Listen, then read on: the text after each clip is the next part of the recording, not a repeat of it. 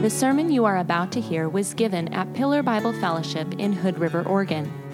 Pillar Bible Fellowship exists to glorify God by knowing Christ more fully and making Christ more fully known. Email any comments or questions about the sermon to feedback@pillarhoodriver.org. You can find more information about Pillar Bible Fellowship online at www.pillarhoodriver.org. Please enjoy the podcast. Let's pray. Heavenly Father, we give you thanks for the morning and for the songs that we could lift up to you. So many wonderful truths, and it just struck me to think of the one song we sang a little bit earlier, that who can bring counsel to the Lord? And who can question the Lord? And then in the reading of this passage, we're just left wondering, how is this all supposed to work out? And yet you reveal throughout the pages of Scripture how it works out perfectly, not only for Abraham and Isaac, but you being the perfect Heavenly Father who offered your Son and carried through with the act, and indeed did raise Jesus from the dead, and so that he could walk with his disciples and teach them from all the Scriptures everything concerning himself.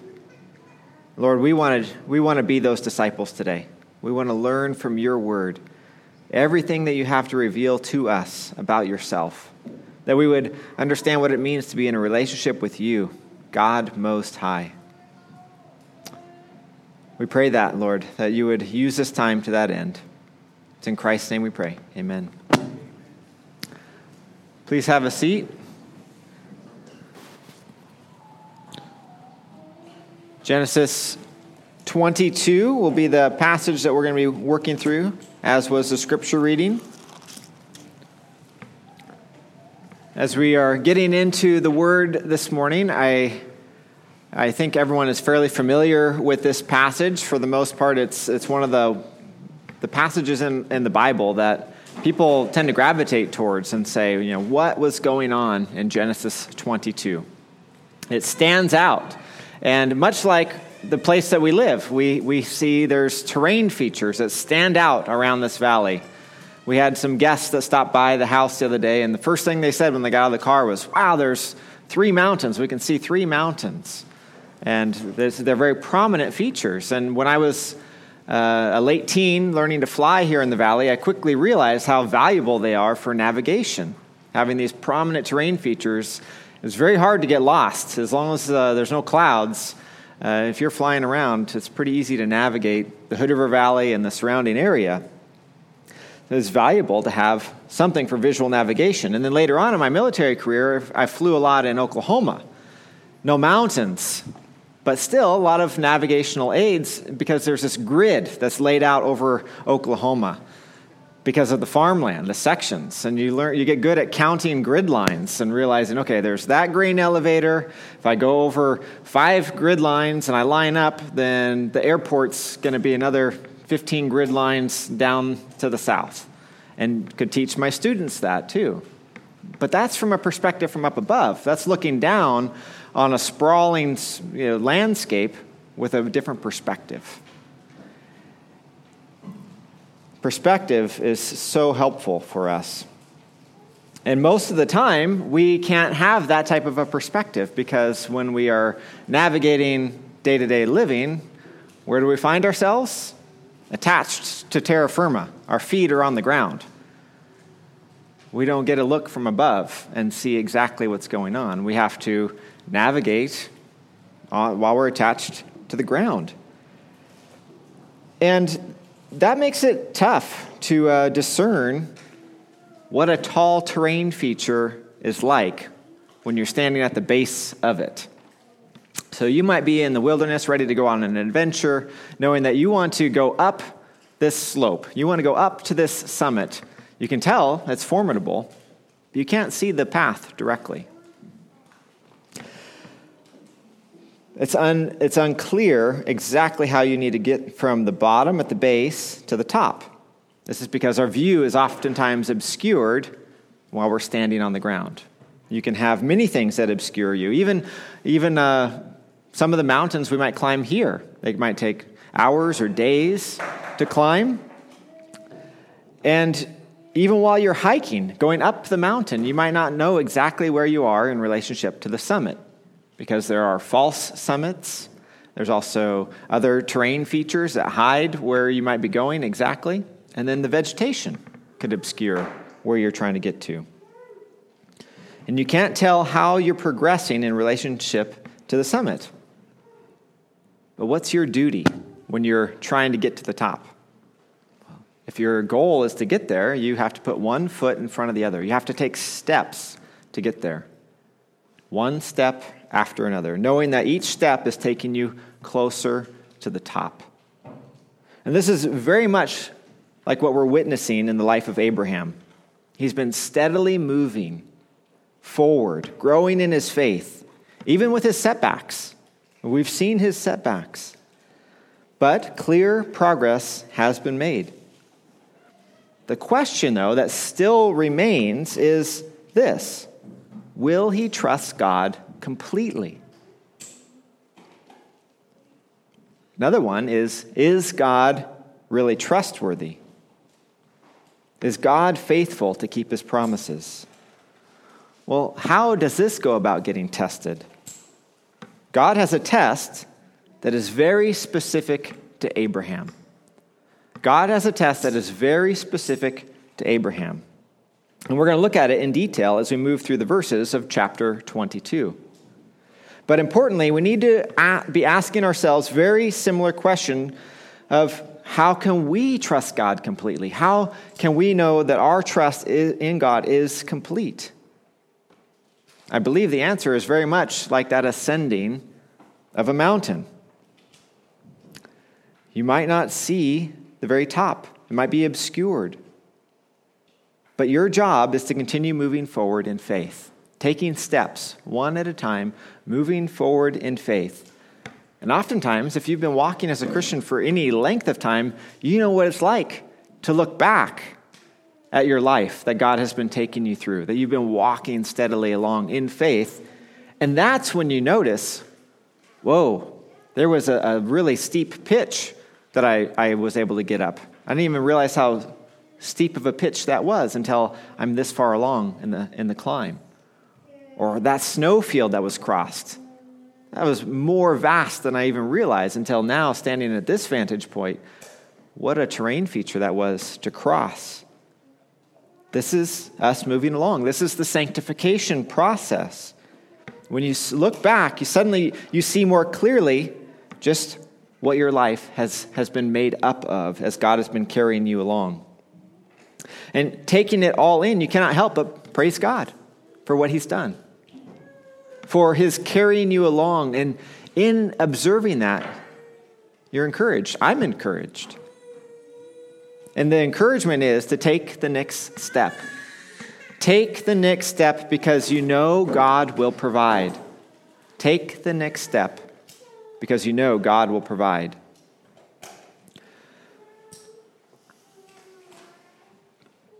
As we jump into the text, the first point is going to be about God will provide tests.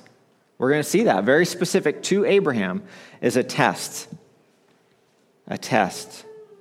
That's how the chapter starts out in verse 1. After these things, God tested Abraham. God tested Abraham. I'm not going to recap all that's transpired in the life of Abraham, but it's important to consider the high points. His calling, back in chapter 12. Abraham was called. He was called from the land of the Chaldeans. And he received a promise. And he continued to receive promises, not only in chapter 12, but chapter 15 and chapter 17 that we've all worked through. And then we got to observe Abraham interacting with God in chapter 18. God came to the tent, and then he was going to go down to Sodom and Gomorrah to take a look about. Remember, Abraham petitioned God, "Far be it from you, God, to sweep away the righteous with the wicked." That was chapter 18. And then he observed the devastation of what wickedness truly did to that area. He saw the smoke rising like that of a smoke from a furnace the very next day, realizing how powerful God is and how he had no toleration for the wicked, and smote them with fire and brimstone. And then he had the promise preserved, even in the midst of his follies in chapter 20, giving Sarah away or allowing her to be taken out of his house to Abimelech. But the promise was preserved. God intervened. And then the promise was fulfilled. Chapter 21, Isaac was born, the son of the promise. Steadily moving along in his faith and in his life. We see this in Abraham. We see this. Steadily moving along. And like I said earlier, there's a test. There's a test very specific for Abraham. And as we're going through chapter 22, church, I don't want you to think that the test that Abraham had is going to be the exact same test that you have. God knows us so well. And I was sharing with Seth beforehand that I think it might be important to take a look at Psalm 139 just briefly. It was touched upon a bit in 103, but in Psalm 139, we see how well God knows us. And so I wanted to just highlight, starting in verse 13, "For you formed my inward parts. You knitted me together in my mother's womb. I praise you, for I'm fearfully and wonderfully made," is what the psalmist says here. "Wonderful are your works. My soul knows it very well." But then skipping down to verse 16, the psalmist says, "Your eyes saw my unformed substance. In your book were written every one of them, the days that were formed for me, when as yet there was none of them." This is the God that knows Abraham so well. Every one of Abraham's days, every one of Isaac's days, every one of our days.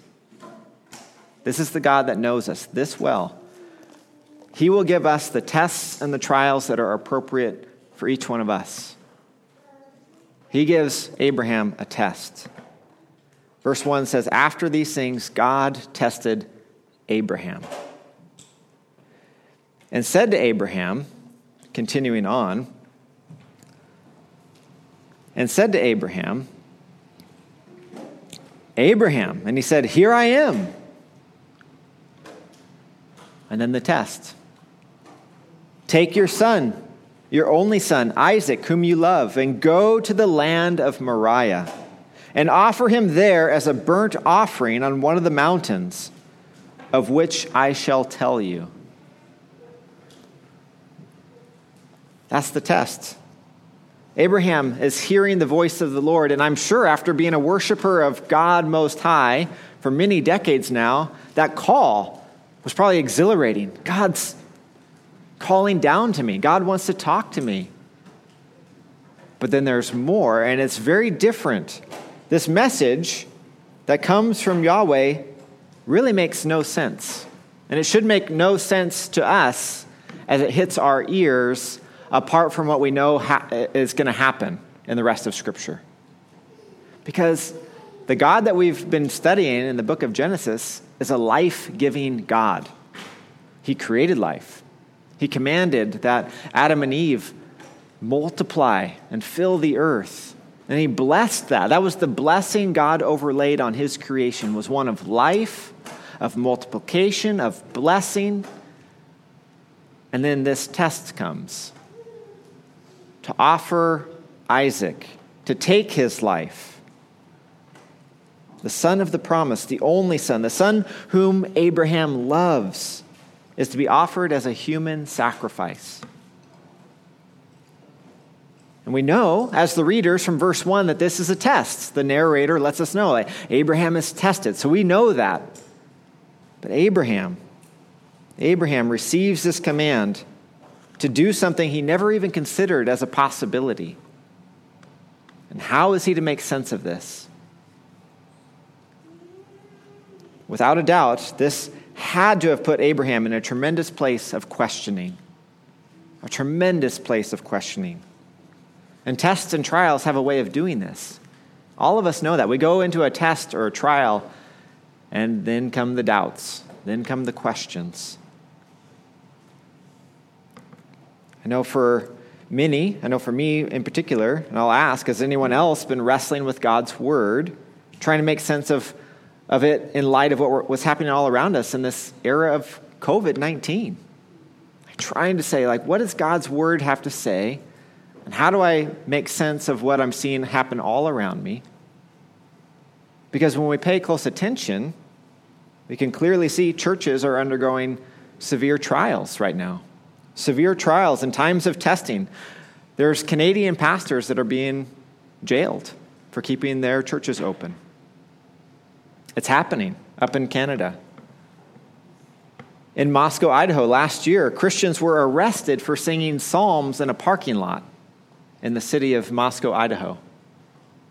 Christians were arrested because they gathered together to sing songs of praise and to sing the psalms because they violated masking and distance requirements.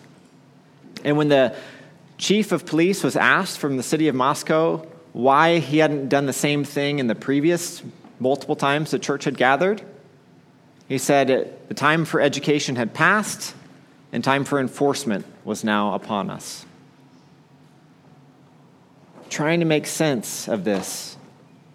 Trying to make sense of what's happening. And because of this, many churches, we know this to be true, are not assembling, not gathering, not worshiping God Most High. Other churches are placing requirements on attendance in terms of special requirements of what is required to come. But church, I've been encouraged by this gathering, by the saints that have been coming together throughout this time to worship God and to do so knowing that it's a struggle. It's a struggle to meet each other where we're at, to give each other the grace that has been asked of one another, to be led in that. It's going to have to continue. We know there's a lot of work that still needs to be done. But this is a place of great encouragement. Last week, as we gathered as a church, I was so blessed by the gathering of the saints. This week, yet again, we have gathered. And it's good.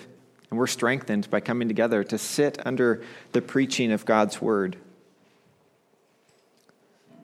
Abraham, as we see him being tested, given this word from God, has a response. God's command comes in verse 2 and verse 3. So Abraham rose early in the morning, saddled his donkey, took 2 of his young men with him, and his son Isaac. And he cut the wood for the burnt offering and arose and went to the place in which God had told him. Commentators on this passage state what we all intuitively know. Abraham did not have a restful night of sleep. He received the command.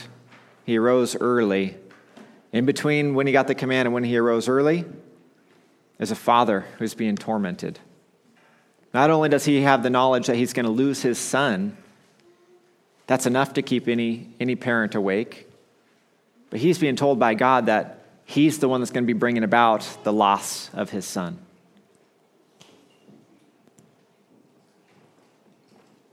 No peace there. There's no peace that could have been there. That had to have been a horrific night for Abraham. And what is he to do? And we're going to get to this later, how he comes about to making his decision.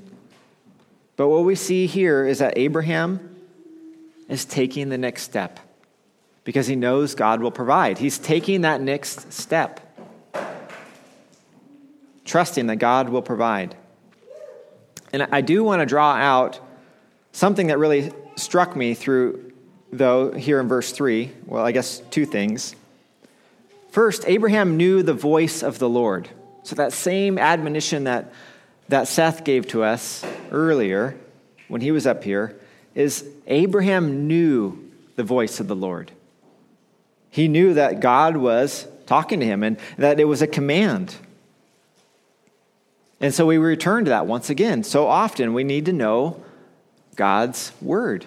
That's how he speaks. He speaks through his word. He speaks through his revealed word. That's how he speaks, through the Bible.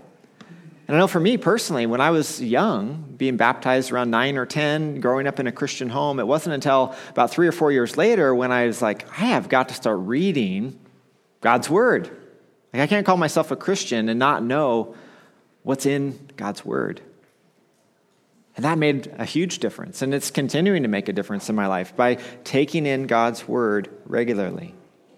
So that's first, he knew the voice of the Lord. But second, in addition to the practical needs of having these two young men along, so I just gleaned this from observing verse 3. He takes these two young men along. Abraham being well north of 100 years old, he's got these assistants with him, and he's traveling. So he's got them there. So there's the practical side. But he also is going to have to divulge some of the plan. Like, here's two witnesses to what's going to happen. And anytime we're going through a test or a trial, I see here some wisdom in making sure other people are aware of what it is you're going through. How many of you have tried to accomplish a goal, a hard goal, without ever telling anybody else? What is the tendency? You get part way, it gets really difficult because you know it's going to be, and you find yourself giving yourself an out. I'll try it again later. I'll do it some other time. But if you bring others in, if you bring in some witnesses and you share what you're going through, your test or your trial, there's encouragement, there's accountability that comes along with that. So I just observed that from the text, and it's important for us not to keep to ourselves those areas that we're being challenged in. So if you're a brother in Christ and you're going through a time of difficulty, don't keep it to yourself. If it's your test and trial, great, but make sure you're sharing that so you can have encouragement along the way. And same thing with sisters. If you're carrying a burden, don't carry it by yourself. Allow us to follow through with that command of carrying one another's burdens. Let it be known. Let it be known in the fellowship. So you can be ministered to and be held accountable to remain faithful as you walk through those steps. And I say this for here, Abraham would have had to have let these young men know something of his intentions. And they're now acting as those witnesses.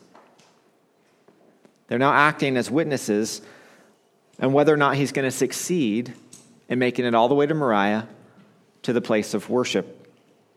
They see that he has wood cut for a whole burnt offering, and there's no mistaking what they were setting out to go do. And they're along the way with him. Continuing in the text, verses 4 and 5, on the third day, Abraham lifted up his eyes and saw the place from afar. Then Abraham said to his young men, "Stay here with the donkey. I and the boy will go over there and worship and come again to you." Throughout this passage, the imagery is unmistakable. The imagery. We have to be thinking of our whole Bible now. The imagery, unmistakable. The son is carrying the wood. I'm sorry, I skipped in my notes. We'll get to that part. This is an agonizing journey. 3 days of travel to Moriah. And I'm guessing that lodged in Abraham's throat had to have been a lump that whole time. And every time he would have looked at Isaac, tears would have streamed down his face. This is just my guess of what this was like, but I doubt that there was any joking or casual conversation on this 3-day journey on the way to Moriah. But what are they doing? Abraham is taking one step at a time, not knowing how, but trusting God will provide. And even looking at the language reveals that this faith is either overtly present or being subconsciously processed. For in here, it's a first person plural that's going to return. We will return after we worship. Not knowing how, but trusting God to make this provision. He's either overtly or subconsciously in a place of faith, and that's how it's recorded. We will come again. In the ESV, the we is dropped out, but if you look at other English translations or back at the original Hebrew, first person plural. Come again. Shuv, to return. And in verse 6, and Abraham took the wood of the burnt offering and laid it on Isaac his son. And he took in his hand the fire and the knife. So they went, both of them together. This is the imagery that I'm talking about. What is being placed upon the son? The wood. He's carrying the wood. Imagery is very rich in this passage, and we know there is a future son of the promise that John records. He went out bearing his own cross. The wood was placed upon Jesus, the Son. And this is also showing us there's a partnership. There's a father and son effort being happening here between Abraham and Isaac. Mutual work that's going to be required between father and son to carry out what God has commanded of Abraham. Abraham being well over 100 years old, and Isaac likely being a fairly strong teenager, capable of carrying enough wood for a whole burnt offering up to the top of Moriah. So we can't miss the imagery. We can't miss the foreshadowing of what's to come. A father and son, and then the son submitting to the father. These are things that we know come more to life as Scripture reveals more and more who God is and his plan of redemption. And so they go, Abraham and Isaac, father and son, with all the elements needed for the offering, as specified by God. And how absolutely straining it must have been to labor onward, and yet one foot was placed in front of the other. Trusting God would provide, and this is how testing is. God provided the test, which is what we just covered, but he also strengthens his chosen ones in their faith. Our second point will be God will strengthen your faith. God will strengthen your faith in verses 7 through 12. In verse 7, we read, "And Isaac said to his father Abraham, 'My father.' And he said, 'Here I am, my son.' He said, 'Behold the fire and the wood, but where is the lamb for the burnt offering?'" This really must have landed with tremendous force. I mean, what's Abraham supposed to say? Isaac's asking, where's the lamb? Like when we normally worship God, we have a lamb. Isaac clearly sees what is missing, and yet one foot in front of the other, taking steps of faith, trusting that God will provide. In verse 8, Abraham responds. Abraham said, "God will provide for himself the lamb for a burnt offering, my son." So they went, both of them together. They went together. And here I must ask of parents and youth. So this is the picture we have from the Bible, a scene of a parent and a youth. And it's a very challenging situation. It's a very challenging interaction. But do you notice how they interact together in this challenging situation? First, parents. Do your kids know your faith in God to this level that we observed here? That should you give an answer, that God will provide, that your child would trust you as you trust God. So parents, do your children know your faith that well? This is your God-given duty, to train them up, to teach them, to share with them how you're growing in your faith, to train them in the ways of godliness. And yes, I know that's easier said than done. Second, young ones in the home. Do you respect your parents? as God's word commands, showing them honor. Do you show your parents honor? Many of you are memorizing Exodus 20, verse 12. Honor your father and your mother, that your days may be long in the land that the Lord your God is giving you. For what we see here is clearly an example of a young man who has witnessed his father's faith. Isaac has witnessed his father's faith, has heard the prayers, has participated in worship, has heard the testimonies of the life that's been lived, of the things that God has done. And when his father says, "This doesn't look right, Isaac, I hear you. This doesn't look quite right, but I trust God will provide." And what do? They continue on, both together, taking steps of faith as father and son.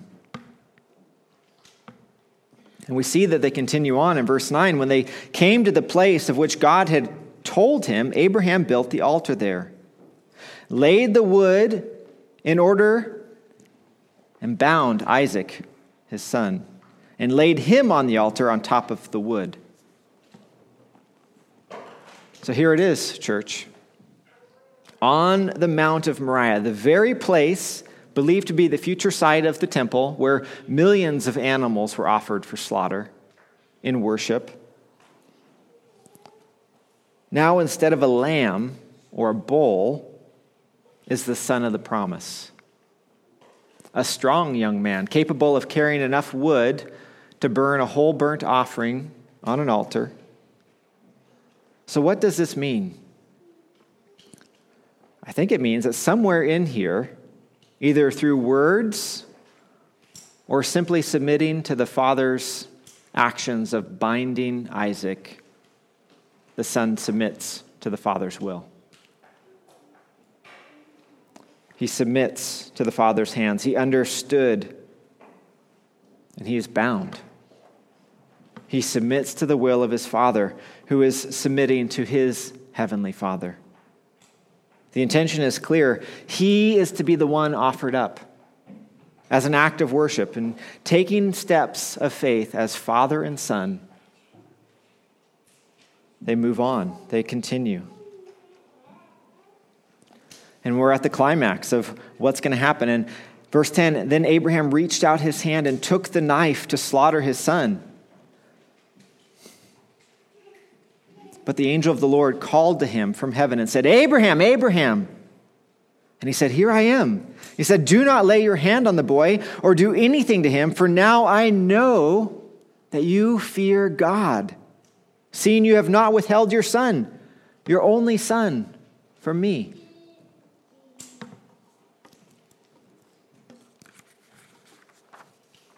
This was the culmination of the test. What was God after, and why this test? To test the genuineness of Abraham's faith.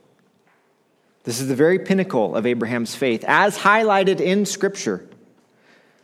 And it gives us a tremendous understanding of what God wants from us.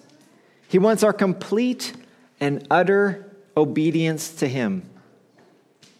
He wants our complete and utter obedience to Him. But He also wants us to show people, He also wants to show His people, He also wants to show His people what He could not let Abraham do.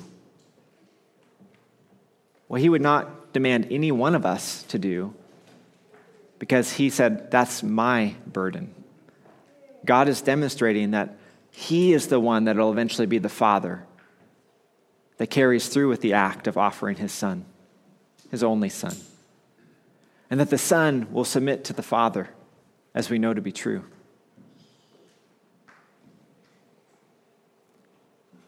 This is what God does for us. And probably the most memorized Bible verse we know is, "For God so loved the world that He gave His only Son, that whoever believes in Him shall not perish but have eternal life."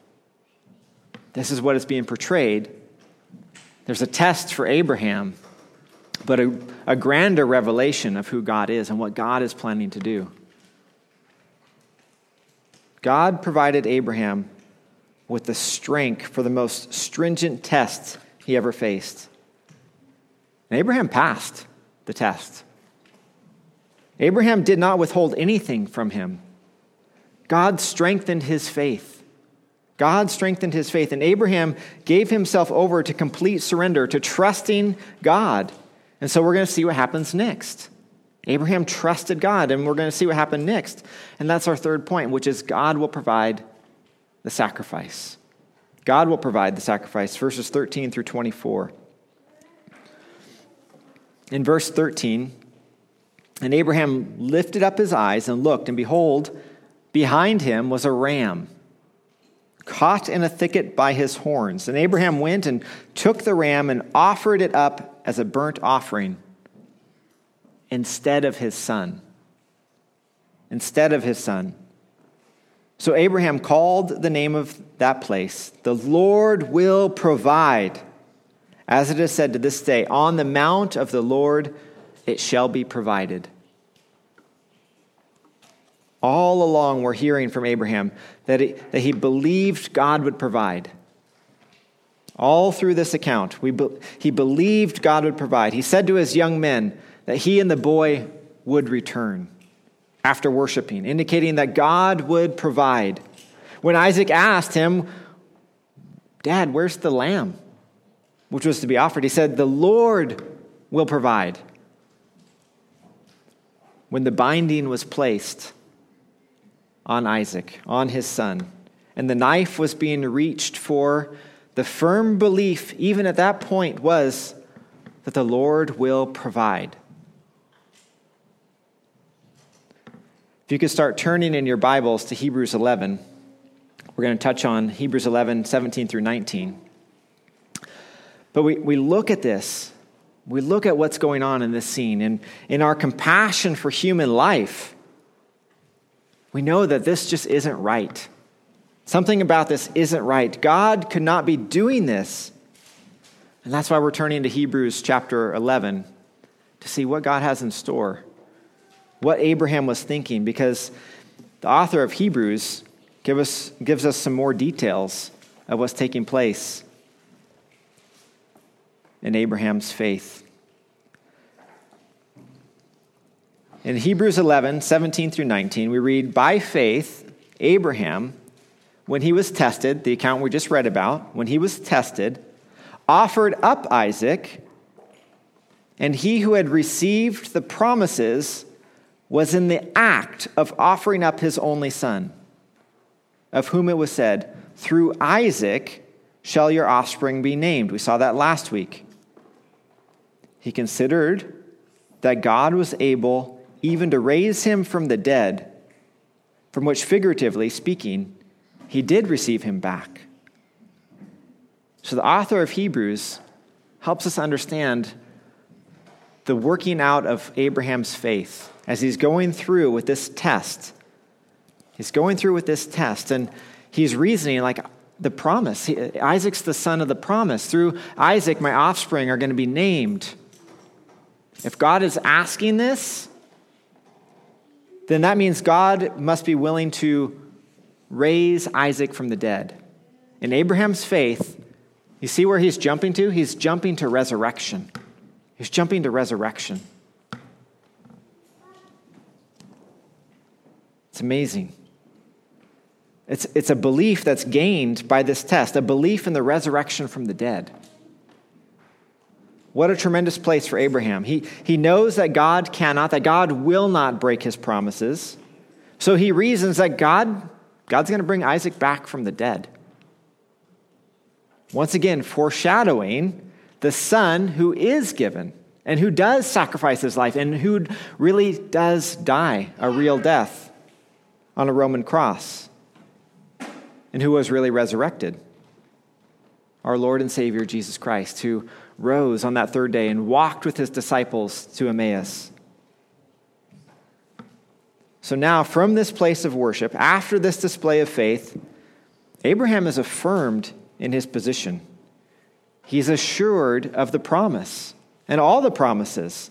And he's done so in an oath that even strengthens this, because God is faithful to provide.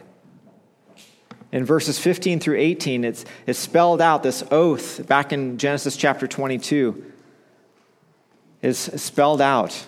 What's going to take place now that Abraham has passed the test? And the angel of the Lord called to Abraham a second time from heaven.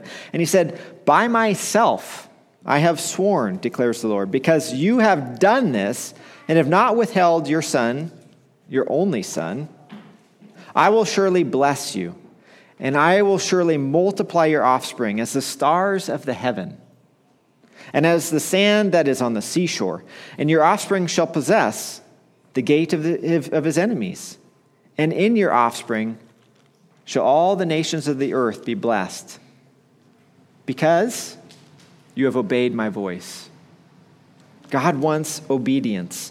He goes through all of this. And if you still have a finger in Hebrews, I probably should have reminded you to keep one there. Back in Hebrews chapter 6, again, we get some more clarity as to what's taking place. In Hebrews chapter 6, this oath that God is swearing, the author of Hebrews in chapter 6, verse 13 says, "For when God made a promise to Abraham," which we know he made a lot, "since he had no one greater by whom to swear, he swore by himself, saying, 'Surely I will bless you and multiply you.' And thus Abraham, having patiently waited," the author here says, "obtained the promise." He obtained the promise. For people swear by something greater than themselves, and in all their disputes, an oath is final for confirmation. So when God desired to show more convincingly to the heirs of the promise the unchangeable character of his purpose, he guaranteed it with an oath, so that by two unchangeable things, which it is impossible for God to lie, we who have fled for refuge might have a strong encouragement to hold fast to the hope set before us. And that's what he does. That's what's given to Abraham, this unbreakable promise. God cannot lie. He takes an oath and he swears by himself, and Abraham obtains the promises. They're all being made to him. By his faith, they are now obtained. It's wonderful. And we know that last verse, that we have this sure and steadfast anchor of the soul, a hope that enters into the inner place behind the curtain, where Jesus has gone as a forerunner on our behalf, having become the high priest forever after the order of Melchizedek. Abraham obtained the promise. Jesus, our forerunner, is the true son of the promise, the one that will come from the line of Isaac in time to do all that is necessary for us to be able to obtain the promise as well. In verse 19, back in Genesis 22, it says that Abraham returned to his young men, and they arose and went together to Beersheba, and Abraham lived at Beersheba. So similar to Seth earlier, just some things in Scripture can be a bit humorous. Like, all of this takes place, and we know that Abraham has to go back. He has to go back to his young men who are waiting. He's told them that I'm going to come back with my son. We're going to come back after we're done worshiping. But the humbling impact of this encounter had to have made for a real strange encounter at the base of Mount Moriah. What's he supposed to say? Do you actually reveal to people, like, I was about to kill my son, but God's provided? Like, when does that come out? Does it come out immediately, or do you have to give it some time? Those are some challenging words to convey. I mean, how do you explain it? I know oftentimes when God's doing something in my life, I can't really contain it, so it comes out right away. So maybe that's what happened. Maybe Abraham just blurted out, like, this is what's going on, guys. God provided. Maybe he was more subdued and just had to let it settle in a bit. I'm not sure. But life continues. I mean, one step of faith at a time. But we should share our story, because each of us have gone through tests and trials, and God has been faithful to bring us through. To withhold sharing that testimony can be discouraging to others who are in the midst of a trial. Not saying that your trial is exactly like someone else's trial, but there are ways we can encourage each other as we're walking step by step in faith in this life. In this passage, we know that Abraham's faith was tested and it was proven genuine. Proven genuine. And this is the last time we have recorded in Scripture that God speaks directly to Abraham, directly to his chosen one, a man who has been especially called out, his chosen representative on earth, that through Abraham, all the families of the earth will be blessed. And we have this postscript in these last number of verses put at the end of this story. And it's pointing to, again, the plan of redemption, God's plan moving forward. So if you look at verses 20 through 24, there is a parenthetical in there at verse 23. The only female name listed is after Bethuel. Bethuel fathered Rebekah. And the author of Scripture is saying, don't forget, more is yet to come. God is working. And he's going to be continuing to work through Isaac, the son of the promise, and Rebekah. This woman is going to be introduced to us shortly as the wife of Isaac.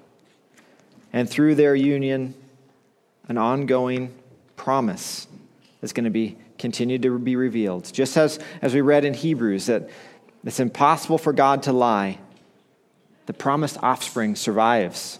And the one who is foreshadowed in Isaac is going to need to come from the line of Abraham through Isaac. And so the wife is being introduced here at the end of this chapter. And we're reminded that steps of faith are still needed to progress, still needed to be walked out, just as they are for us. And this chapter of chapter 22 in Genesis, just like the rest of the book of Genesis, is unfolding and revealing a perspective. It's revealing a heavenly perspective. It's revealing God's plan.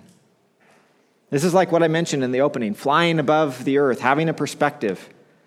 And it takes a passage like this to show us that God has provided the perfect sacrifice to make a way for us to be in a right relationship with him, providing his only Son, known as the Lamb of God. Multiple times throughout Scripture we see Jesus as described as the Lamb of God. John 1:36, whom he loved. This is the beloved Son. The voice opens up from heaven and says, this is my beloved Son. Providing the Son to die for us. And God being the Father. God being the Father that offered up and carried through in sacrificing his own Son, and who raised him up again on the third day. Church, this passage elicits so much. When you study Genesis 22, you're often left in a state of bewilderment. At least I am. At the extreme nature of the test. What an extreme test. The test looms so large. And I'd encourage you not to rush past the test. I mean, don't just look at it like this is ridiculous. I just got to get past this. But grab a hold of the extreme nature of this test that Abraham goes through and carry it forward with your study of the rest of Scripture. And see how God is the one that takes care of fulfilling this perfectly.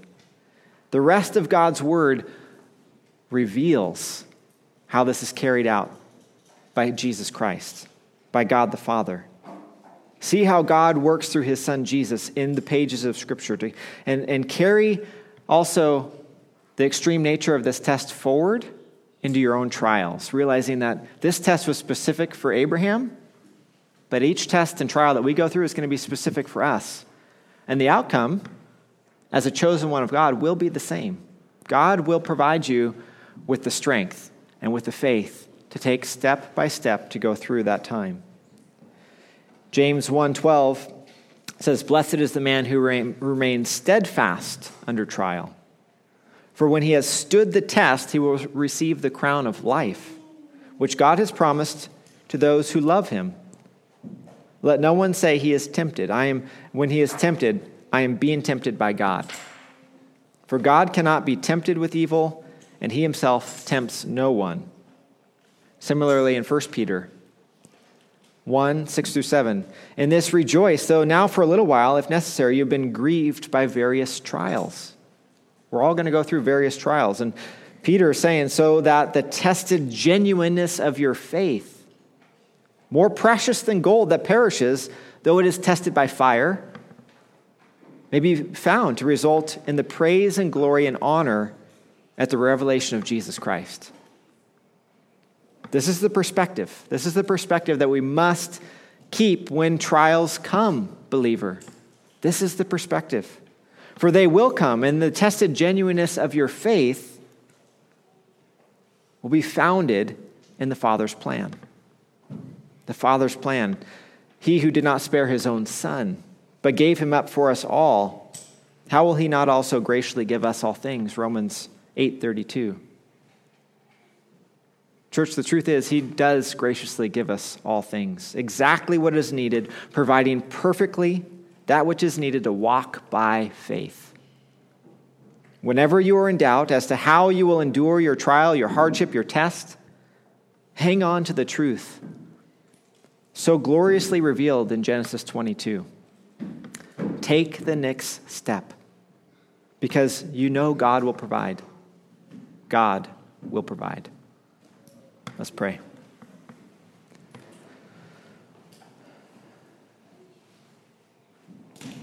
Heavenly Father, as we have come to the end of looking at Genesis 22 and just recognizing the magnitude of the test that you put Abraham through, a test that you knew was perfectly well suited for him. And in it, by being recorded in Scripture, has revealed your character even more. Not that it was a test for Abraham. You weren't going to actually have him carry through with the killing of his son. You would never have one of your beloved take the life of their children. You value life, and yet you took that burden, God. You did what you've asked no one else to do, and that's you offered your own son. You being the father that carried it out, and the son that submitted perfectly to the will of the Father. Lord, we are worshipers of you because of what you've done through Christ, redeeming us to the Father, bringing us back because our sin has made a mess, has made us in a place of departure that we can't even be close to you. But because of what you've done, because of the unfolding throughout the pages of Scripture of your plan of redemption, we see clearly that apart from Christ, we would have nothing. So, Lord, our faith is in Jesus. As a church, we state it loudly that our faith is in Christ. So, Lord, we celebrate the life of Jesus Christ, resurrected from the dead, conquering sin, Satan, and death. It's in him we have life. We have hope for an eternal life so that we can walk day by day knowing that you will provide everything we need as we go through our tests here on earth. It's in Christ's name we pray. Amen. Thank you for listening to this sermon from Pillar Bible Fellowship. Please email any comments or questions about the sermon to feedback@pillarhoodriver.org.